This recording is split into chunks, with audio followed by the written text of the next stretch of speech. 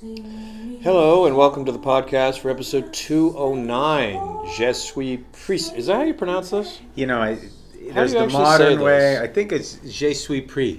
Je suis Prest? I think. I'm sure if Guillaume, our French coach, was here, he would correct both of us. Je suis Prest or something. Anyway, I'm Ronald D, executive producer and developer of the Outlander television series, and I'm happy to be joined by the writer of this particular episode, Matt Roberts. Hello, everyone. Well, this was really the beginning of our war story, and here in season 2. I think it was always going to be the beginning of the war story, right? This and all alone.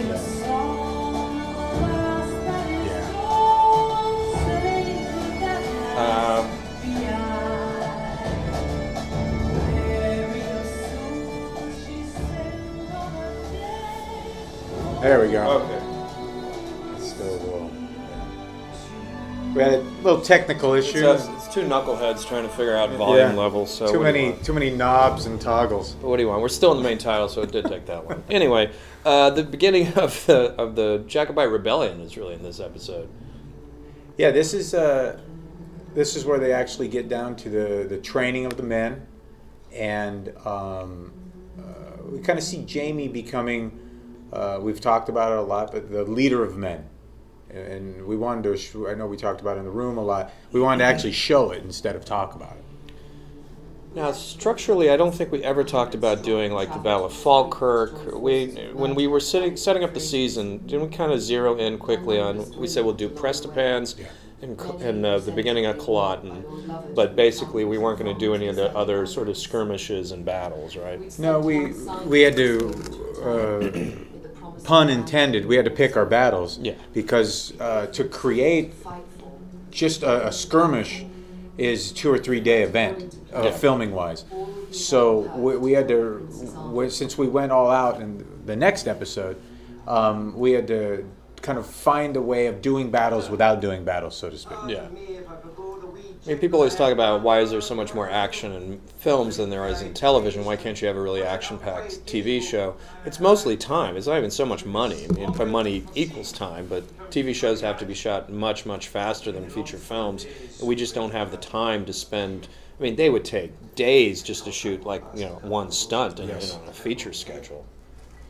And we, during the block, so 209 and 210 were filmed at the same time.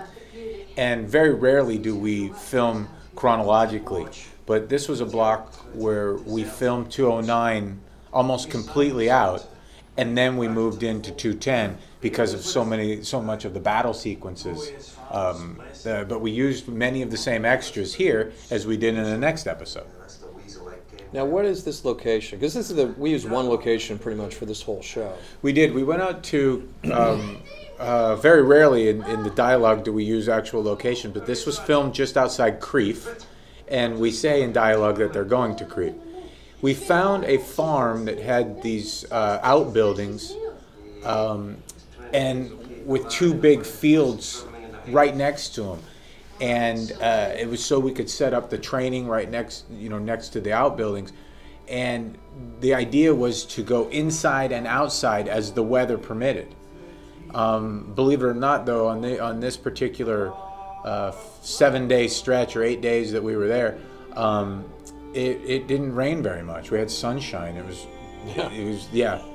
very rare for us. But as you could see, as you're going through these outbuildings, there was just enough to house our main players, and then we can tent up the fields to give the appearance that there are 150 guys out there.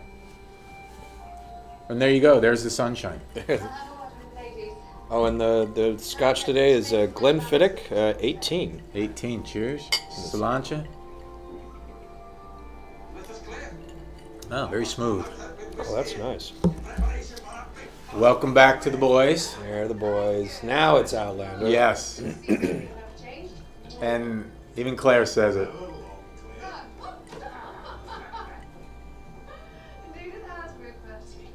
It really is a sense of homecoming to the first season. I mean, it's just so, when Colum and Lyra showed up in 208, it definitely felt like, oh yeah, we're back to that storyline. But you were missing these guys. Yeah. You were missing the knuckleheads and Dougal.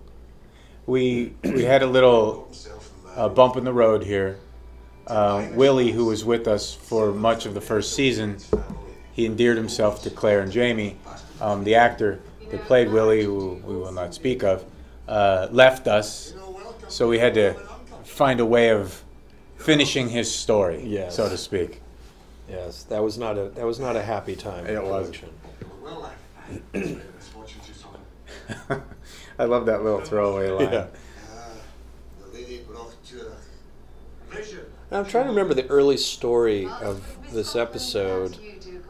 I don't think it's radically different from that. We always said this was going to be the training episode, right? Yes. Jamie was going to train the men. Yep. Dougal would show up. And I think we played around with the Dougal story a couple of times. Was it always that he shows up and got demoted? It wasn't that he was demoted. It was that he was going to have to adjust his expectations. Right. Dougal's always been a leader of men, a chieftain, and in this story, in his story going forward, he has to kind of kowtow to Jamie, who is now the leader of his own clan, and the iterations of how much battle between the two went back and forth. That's what we kept playing. Yeah, we played that quite a bit, quite a bit, and it was tough to get it right. To go how much would there are normal debates in the room is.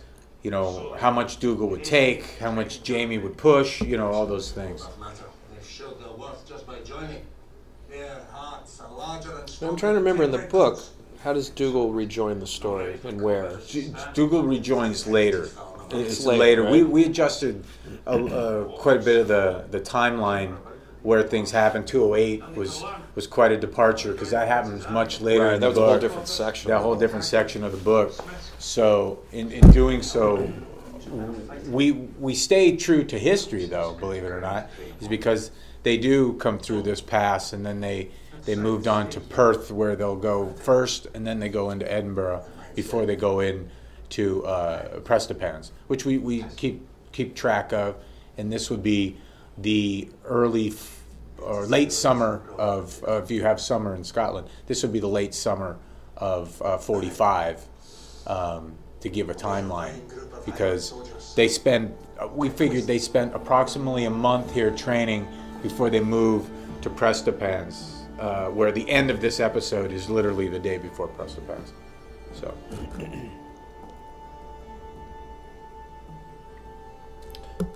Now, we can't call it out shot by shot, but all through this episode, there's various places where we've digitally expanded the size of the encampment and the number of extras and soldiers. Like, I think some of those tents in the deep background there, we've added in visual effects.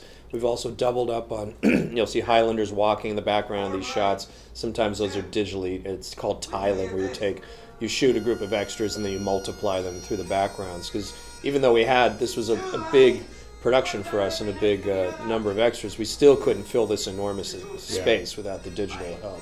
And that's always the challenge, is filling the space, and I think art department always does a really nice job, and costume as well, because we dress everybody all the way out.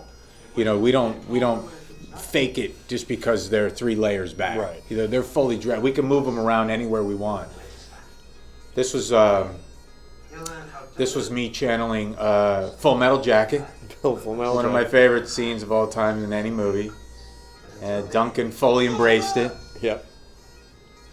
I just like the fact that we took some time to say, okay, why do you teach the guys to march at all? What's the point of teaching Highlanders how to fight like British redcoats? And when there's this sort of myth that's grown up, especially in America, that we beat the British and the American Revolution because we hid behind trees and we fought like Indians and the redcoats just got mowed down, and you think, oh God, they're idiots because they just marched in straight lines and that's how George Washington beat them. But of course that's not true at all. Yeah. So it's nice to have an opportunity to sort of say, actually there was a reason why they marched, and there's a reason why they did those things, and it wasn't just all silliness and pomp and circumstance. Well, and they utilized the weapons they had. And as we know, the muskets weren't very accurate, but when you throw out a wall of musket balls, you tend to hit something. Yes. And that's what the British knew, and they knew well. And that's what Jamie knows. and that's why he wants to retrain these guys. We're seeing little flashbacks here of. This is the departure from the book. Yes. Is that, well, I'll say it's not implied. quite. It's not implied. contradictory. It doesn't contradict the book. No, certainly. it tells Claire's story that wasn't told in these first 2 books, and we just decided to tell it. And when we were in the room, we were discussing. We didn't want to see Claire preparing for battle because, one, that would be in the next episode. But we've also seen her, fold bandages and get things ready. The thing that we really wanted to see is how this is a war. They're going to go to war. We want to see how that World War II affected Claire. Yeah, what was her story in this episode? Jamie's story is clear. He has men to train and he has a conflict with Dougal. What's Claire's story about? If it's just her prepping for battle, there's not really a character tale there. So we started kicking around the idea of, well, a version of PTSD for Claire, which they didn't even have a name for in her era. She wouldn't really know what it was, and no one really put that word on it, that phrase on it yet. And, okay, how would that manifest itself? And, maybe as she watches Jamie preparing his men for battle, she starts remembering other young men that she saw before a battle. And then, what's the secret at the heart of that? There has to be a character thing. There has to be something that Claire has repressed or she doesn't want to think about that gives her a certain, dramatic arc. And what we'll come to at the end of her arc is that the difference between seeing men die is one thing, but seeing men that you know and love die is a totally different thing. Yeah, and to deal with, and being helpless and not being able to affect that change. More pressing concerns are worrying about securing a seat at the prince's table. I love how Jamie here in these scenes, he's trying to placate his uncle without putting him down, without pissing on his position. But he knows he's overstepping. But I think France has taught Jamie how to be diplomatic in a lot of ways. This was a nugget that I'd always wanted to throw into a script somewhere. Is we know she heard Jesus H. Roosevelt Christ. We just didn't know where. Yeah. So I did a few liberties here to put it in. Diana, I think's okay with it. Well, she said in the book, she definitely said in the book that Claire had heard it from an American soldier. Mm-hmm. So it was just sort of saying, okay, who's that American soldier? Who's that soldier? These guys were great. This was one of the few times I was on the location when they were shooting. I saw them shoot this scene. Yeah, you were there that day. The day is so windy. It was the night before. I think it had blown down some tents or something. Yeah, we did lose some. It's a miracle the sound is as good as it is. You can just look at it. You can see in the background there's just constant wind blowing out there. Yeah, it was the same. I think we filmed the baseball scene earlier, the little baseball flashback. We don't know a lot, as I recall. The books don't tell us exactly where Claire went in her service in World War II. It's kind of vague. Yeah. So I remember in the production meeting saying it could be anywhere. We didn't have to be tied into a particular place. Because the truth of World War II is, if Claire joined as early as she did, and went out with the British Army, she could have been with the army in North Africa. She could have been there in Sicily. She could have been in Italy. We're kind of playing. We've settled on playing it as she's somewhere in France. After D-Day for this section of the story. So this is presumably. She's with Montgomery's army, and they're in northern France and the Low Countries, and this is sometime in the summer of 1944. Yeah, there's a mention of someplace, and we slug-lined it wherever they mention in the book, but we never actually say it in dialogue. So we do play it's just somewhere in France after D-Day. In fact, there was what's the place that in season 1 she's going to meet her relative. Her cover story is Compiègne. Compiègne. Yeah. And I was like, maybe she was in Compiègne, but it didn't. It's like it actually didn't work out in terms of where the British actually were. This scene, I like this scene because I like when Jamie and Claire kind of understand that. Like couples that have been around each other for a long time, or even just get each other, understand when people aren't feeling, there's something wrong. They just don't know what it is. Yeah. He can't put his finger on it, But he knows. He knows, and it's a good guess. It is. It's like, hey, this upcoming war, it's got to be bothering you, Claire. Yeah. He's just wrong about what war she's upset about. Exactly. Yeah. Sorry. Sorry. Sorry for bringing you here.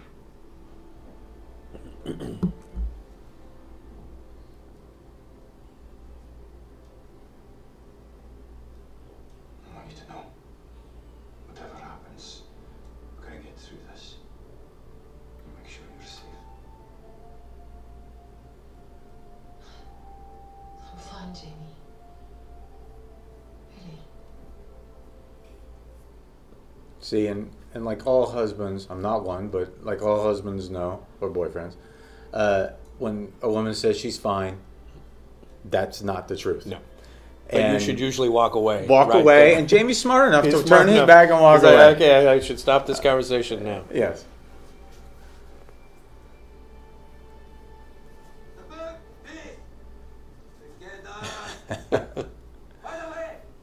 We talked. Yeah, I remember we talked about Full Metal Jacket. We talked about Glory. Too. Glory. Glory was another of the brilliant movie. training episode, the training scenes in that film. If anybody goes back and watches Glory or Full Metal Jacket, both those movies, the majority of the movies are the training. Yeah. It's the most important part of those movies. And bonding these characters together. Yeah, making them soldiers. Another great war story. Well, I mean, not great, but in the sense of there is no great war. But a story well told is Band of Brothers, and they spent a lot of time on their training as well. Yeah. So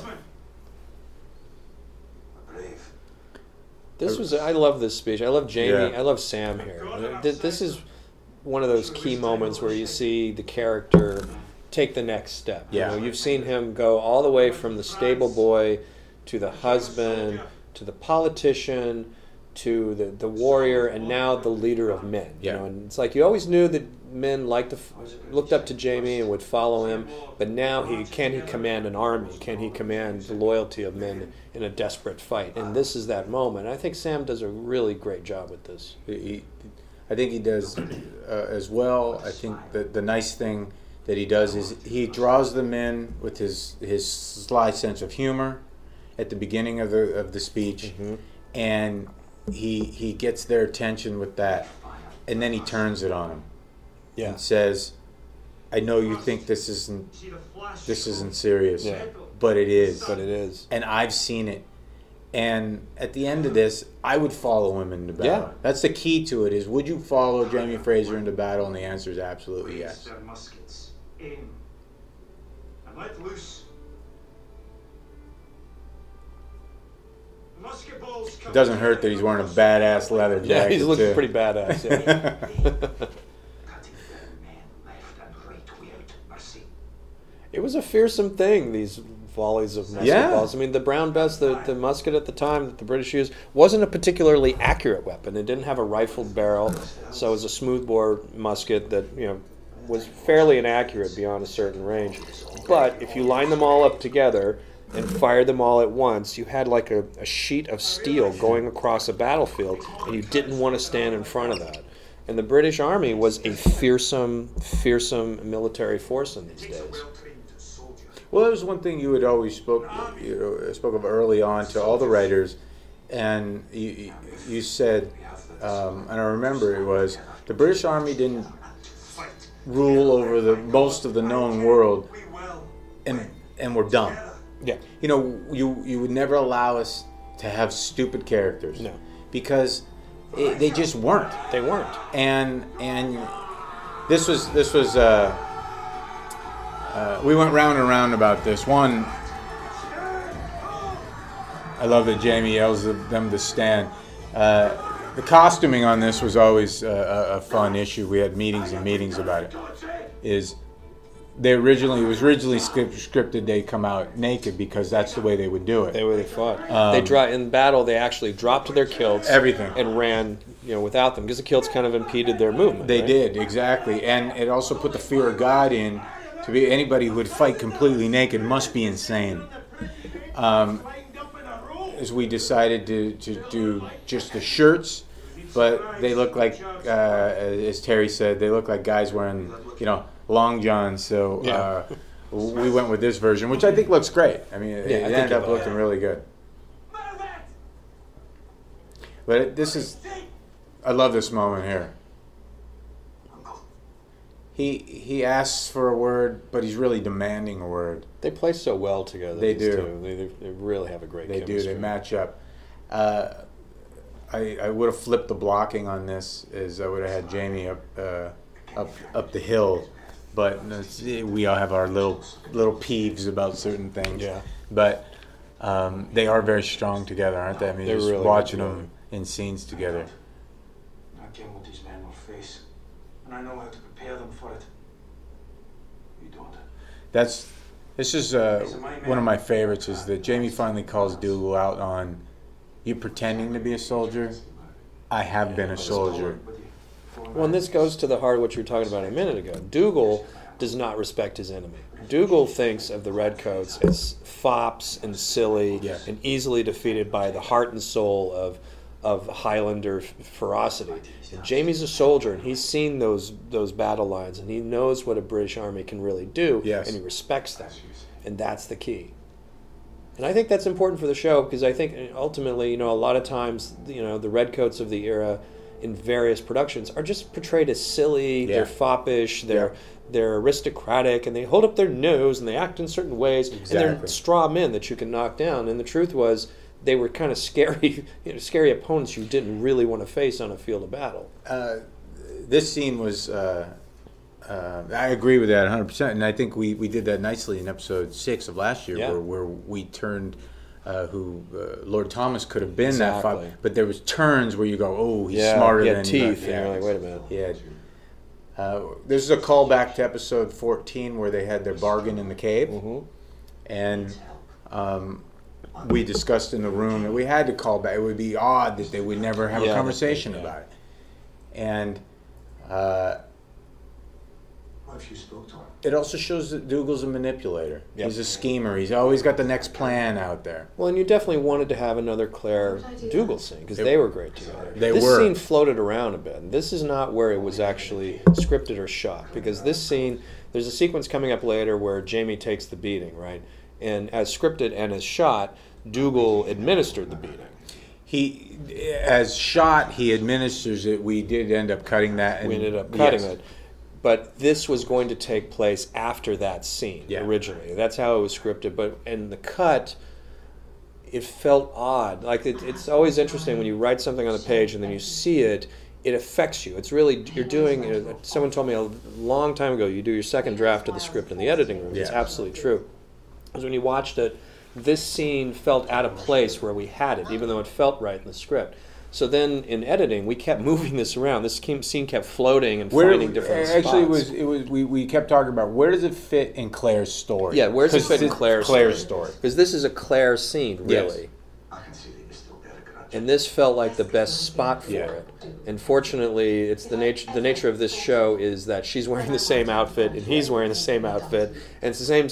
It's still a daylight scene, so we could actually kind of mix and match it a bit. Inability to be selfless because you suffer from narcissism. And it affects her story differently, because it does. Where it used to be, after the beating, Claire's story had already ended. She had already made the turn. She had already realized. She had already gone through the whole memory sequence of her PTSD and decided to stay with them.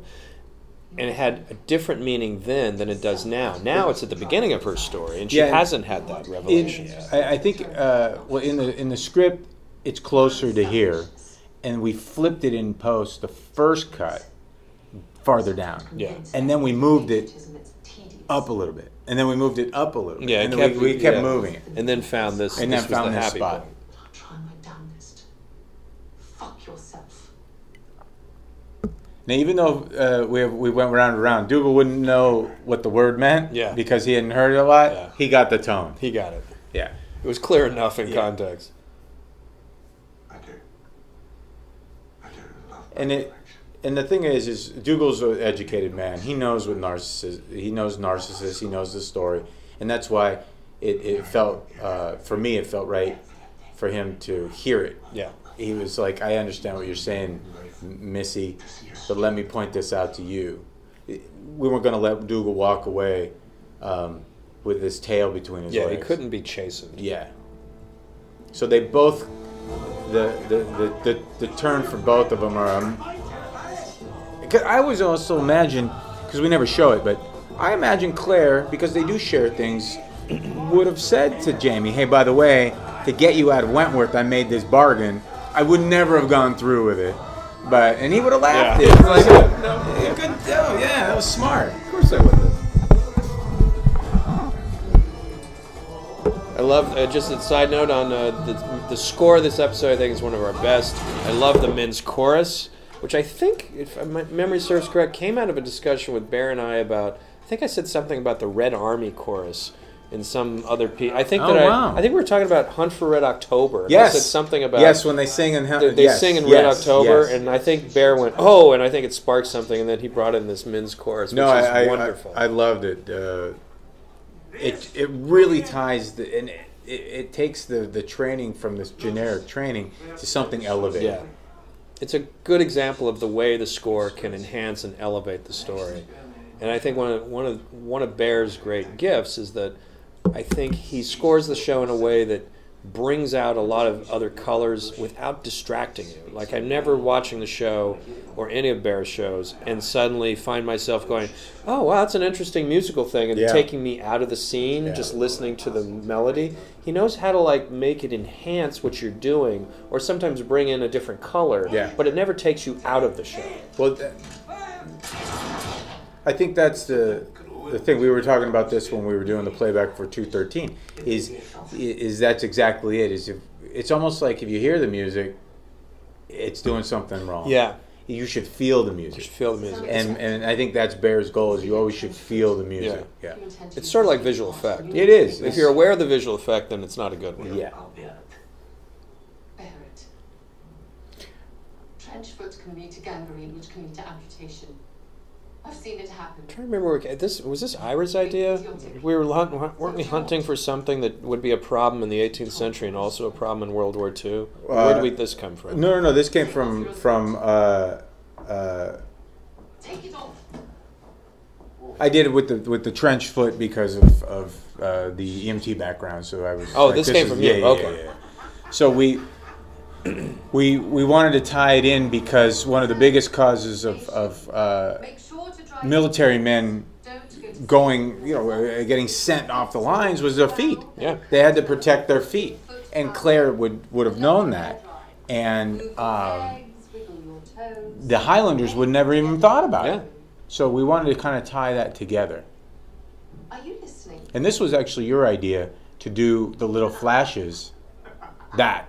Oh yeah. The flashes that he's there, he's not there, and we actually filmed it. It doesn't necessarily show up, but we filmed it where we put the GI in this spot. Mm-hmm. We didn't use it in the cut, but he was there. He was there. Yeah.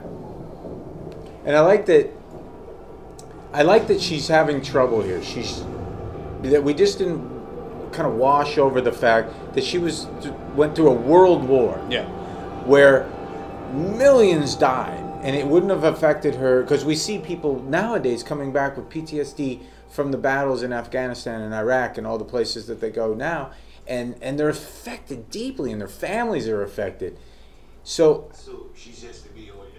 this is the way we wanted to kind of play homage to that. Yeah, you in need a way. to acknowledge the reality of that it affects people deeply long after the battle is over.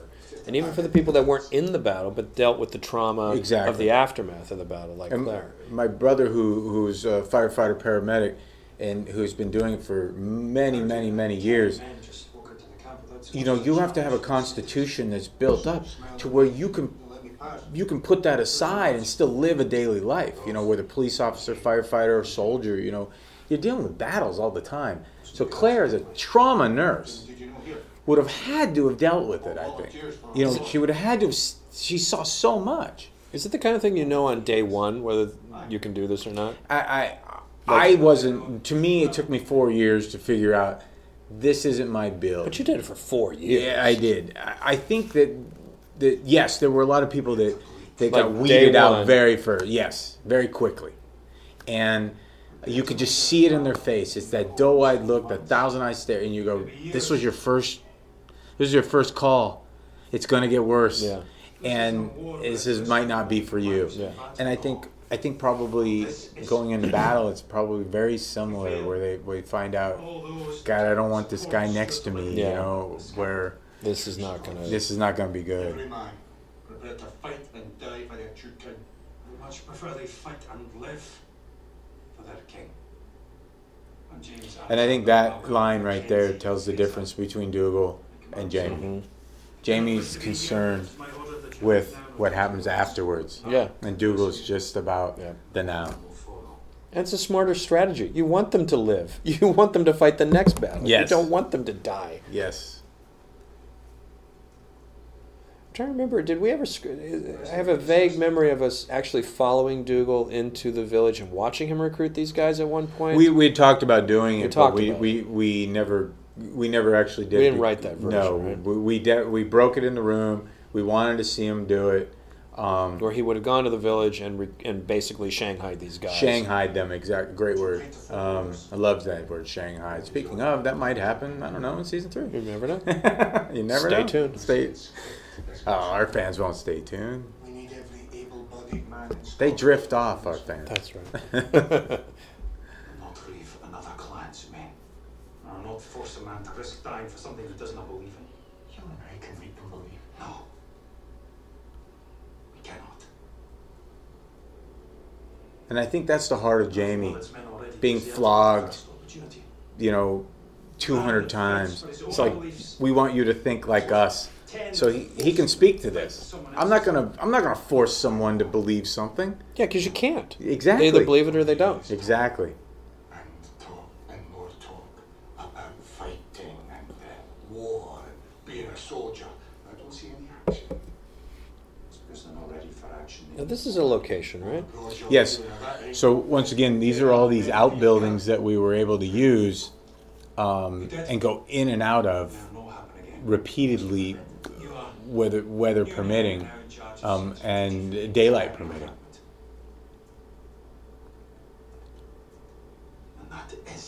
Is it, in fact... Oh, wait, no. Is Sorry. this interior? This is actually interior stage. It is? Okay. It is, because we added the tree. Gary built, and the art department built a really good location. This is the same place where they'll bring John Gray later. I mean, it's a testament to the fact that you can't tell the difference. Well, When even you start going, when we watch is like, oh, wait, is this the location? Or is that... And the art department does that. They do that so often. That it's remember that old what was it? Is it Live or Live or Memorex? Yes. Yeah. That's Gary. Yeah, it is. Is it real? Now this is a scene that wasn't originally scripted in the writer's draft, and after reading the draft, we all agreed we should see this to know what's coming. Yeah. To set it up. Yeah. And I think it's really interesting in sort of the overall of the show that, a big chunk of season 1 is all about Jamie being flogged and the brutality of that and the brutality of the time. And so when our hero, who's endured that himself, orders that as punishment for his men, it tells you a lot about the times that they live in and even his perspective on his own beatings and what was the line, and that they're, in Jamie's mind, there are legitimate beatings and there are illegitimate beatings. Right. And I think for Jamie and for me, when I deal with his character, it's always he's coming at it from the righteous place. Is that there's a reason we're doing this? I'm not just doing it gratuitously just to punish you. This is not sadism. This is a lesson learned. You need to learn a lesson here. Yes. And sometimes there's a line from season 1 where he says, knowing it and understanding it are two different things. Yeah.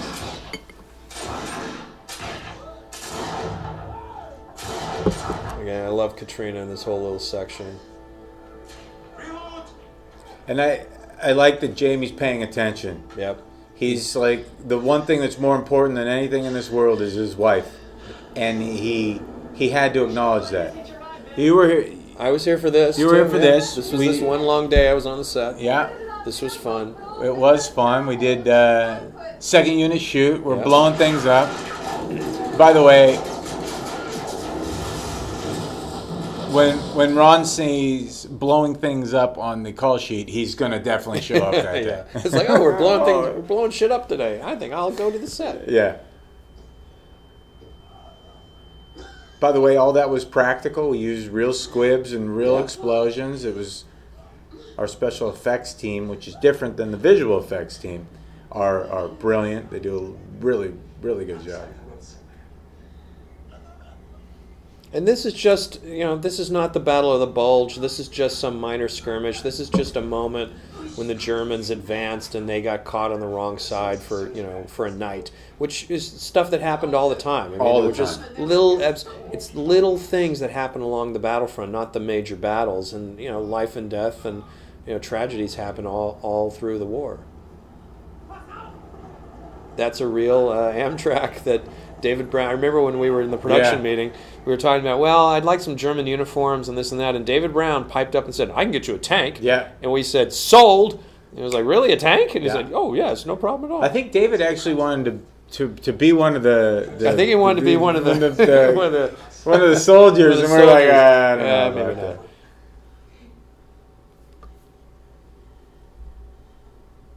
Yeah, there was talk of, I remember at one point, somebody said, and you can drive the tank, Ron, if you want. And I was like, really? And of course I can't drive the tank. No one will let you. But you were tempted. I was tempted. That's I the can key. drive the tank? Yeah. How cool would that be? There are certain perks that come along with the job, and driving tanks would be one of them. I love this little story. I just love that our heroine can't get out of the ditch, that he's dying out there, he's crying, he needs help, she's the nurse, but she'll die if she does it, and the smart move is not to do it.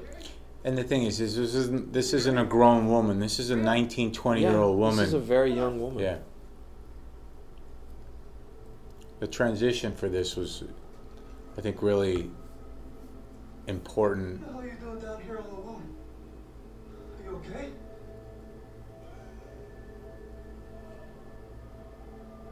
Man, are you down? That I love that. That little beat. little beat. Yeah.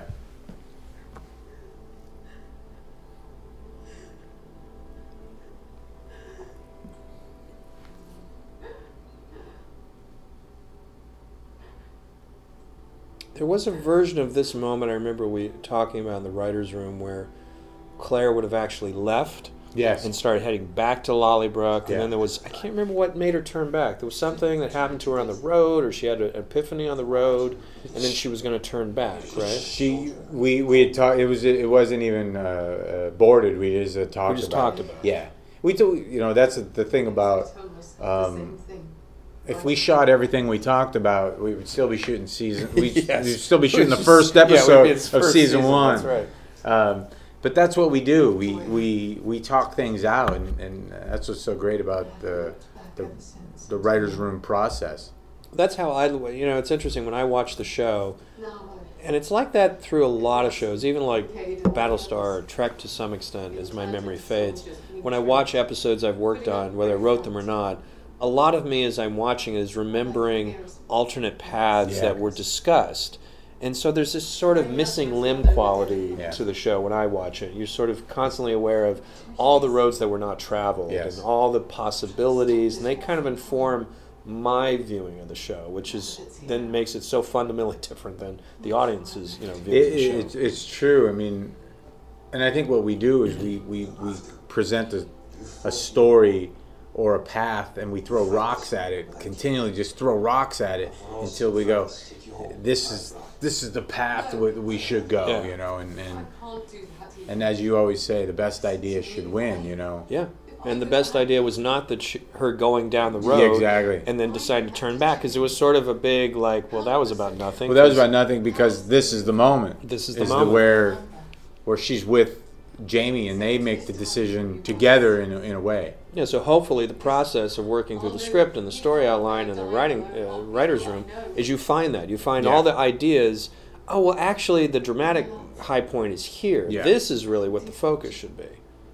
Because unlike in a book where you have many, many pages, Yeah. you only have 60 minutes. And you've got to choose your moments carefully because each moment lands, each moment has meaning to the audience in a different way than it does on the page.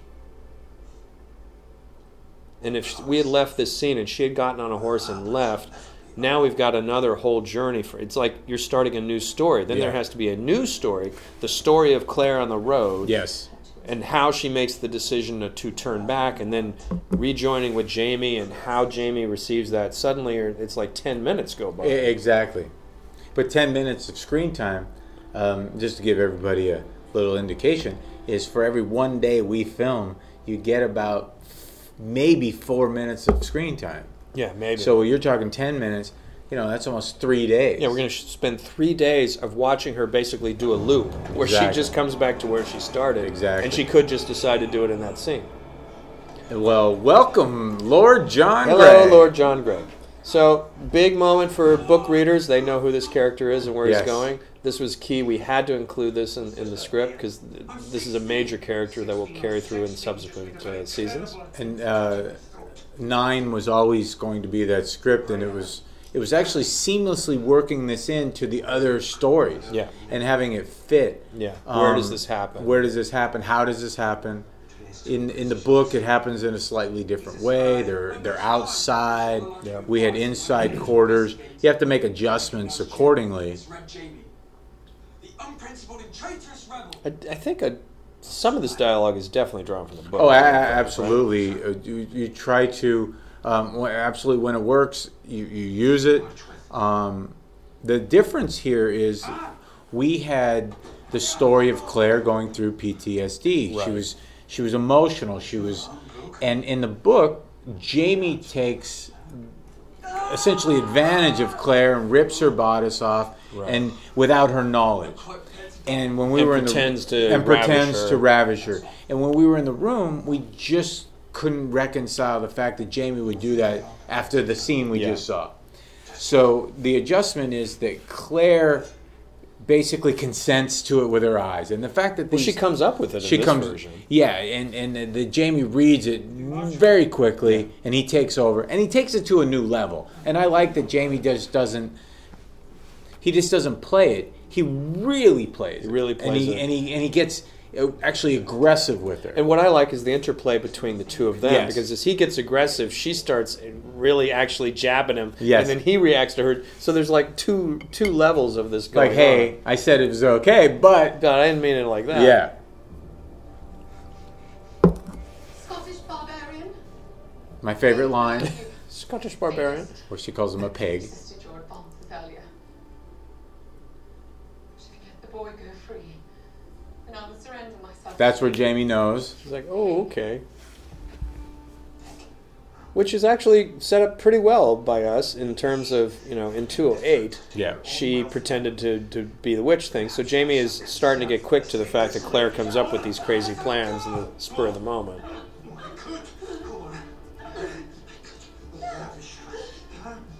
And I one of the points when we were filming was Jamie needs to take this to a new level. He knows he needs to take it to a new level, so Gray believes it. To convince this kid. And Claire didn't consent to that. And that's the part that I like, is that Claire didn't consent to having him really go all out. Release the lady. I will tell you whatever you wish. Hold her.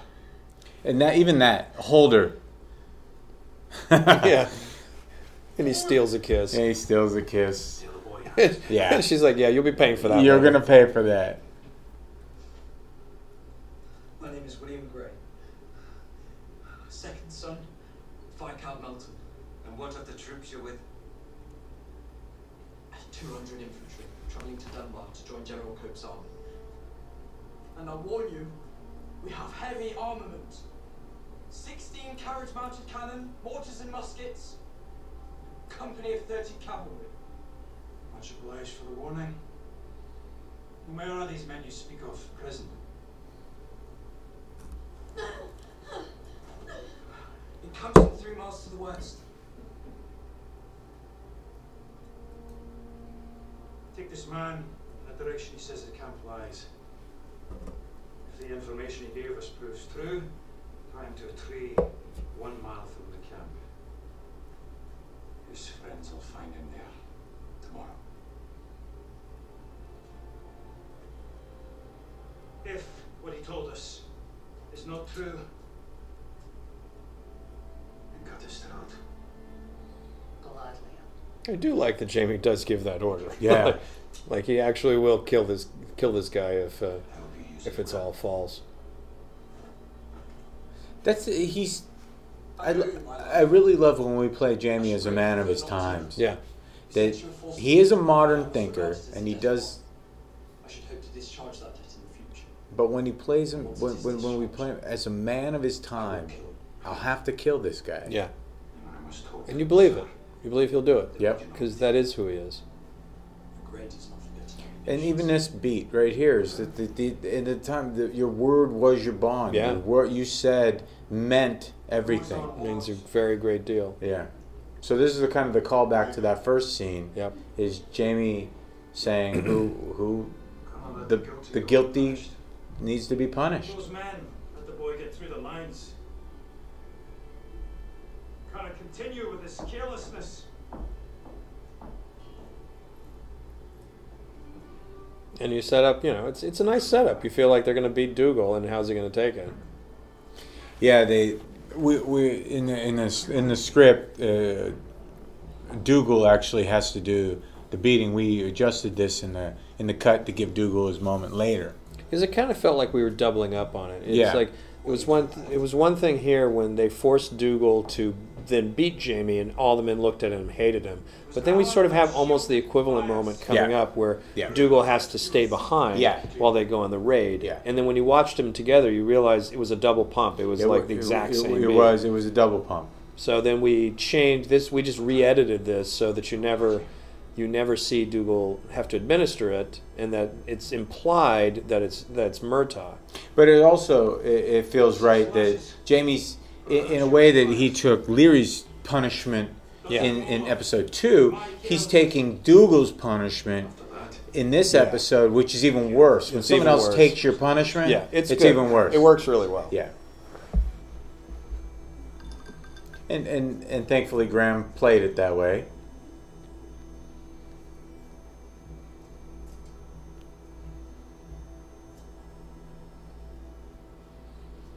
And, Yeah, so you never actually see Murtaugh. Yeah, you never see who's actually through the brilliance of editing. Yes. Is that You can imagine that it's Murtaugh.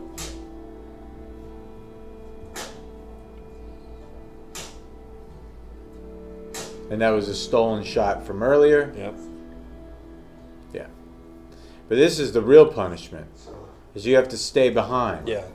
He has to suck it up. He has to do it, and he has to sort of pretend like he likes it. Trouble we can make. No idea. Not you. You're not here. Sentry to do. We still have a camp to protect.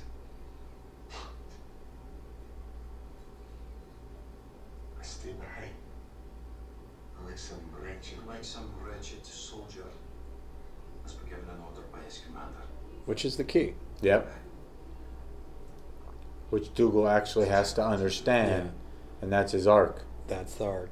Yeah.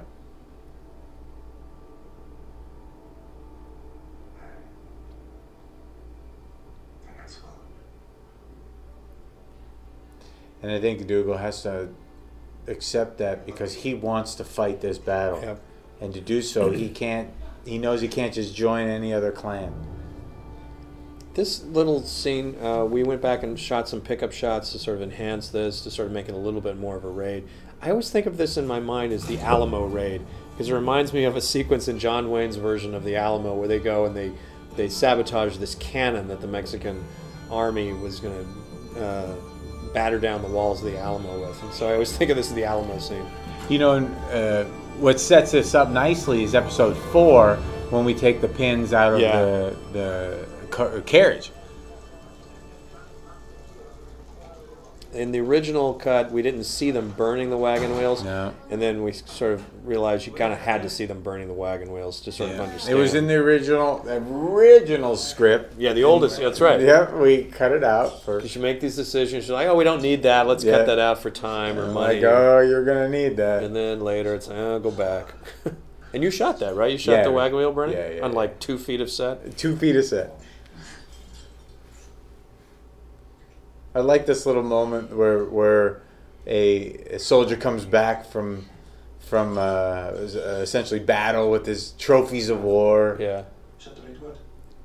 He uses the word commando. Yeah, commando. Yeah. You went to the British camp. Did you go by yourself? Also, what a soldier would do. You don't tell your wife when you're going to go do dangerous stuff. I love that her instinct is, did you go by yourself? 'Cause Exactly. You're that big of an idiot that you would really do that? Look how proud he is. I love it. He's like so proud of them. Fashion another cotton wool and something else. You could. But a hell of a lot of good it'll do if you can't find wheels to put them in. In the book, they're in a tent, and he opens up the tent and shows that they're burning. Obviously, we're not in a tent, so we had to adjust, but yeah. It led the lad to confess his camp's location. It'll save lives. Because a hell of a lot of good 16 gallopers will do General Cope stuck out in the woods. This is my kind of favorite moment when You should get dressed. That's not what I expected you to say. the flip. Yeah. As much as I want you, Sassenach, piss me off. British camp will be weakening. Yeah, he's cognizant of the fact that, Yeah. hey, we just did this thing. Got- If we don't leave, Should probably get going about now. as much as I want to have sex here, here's your, we were talking about here's the earlier. chorus. Yeah. And over this, I mean, it just really, it feels just right, doesn't it? It's great. Yeah. It's the exact right piece of score here.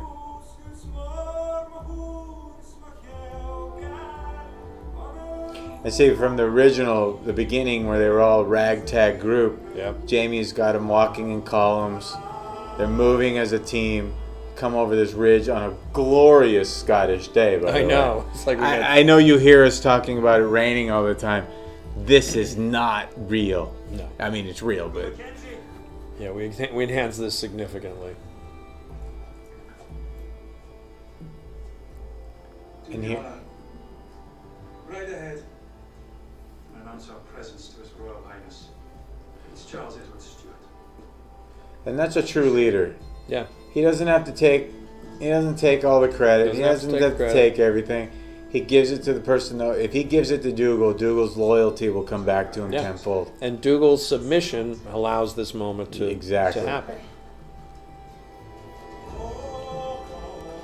And then Claire's saying she's ready. Whether she likes it or not, she's Whether ready. she likes it or not. And here we go, on to Press the Pans. Here we go. It's a great episode. I think it's a really good episode. You did a great job with it. Thanks. You know, You know, I mean, it's a massive team that brings this to the screen, and congratulations to everybody. To everybody. Really, it's big, and as I always say, that, you know, one sentence in the book is 3 days shooting for us. It's a lot of work. You know, it's a lot of work. So we try to give everybody everything. We know we can't, but we do the best we can. Yeah. Well, thank you all for All right. joining us, and we will talk to you again soon for episode 210. Until then, I'm Ron, I'm Matt. and good night and good luck. Yep.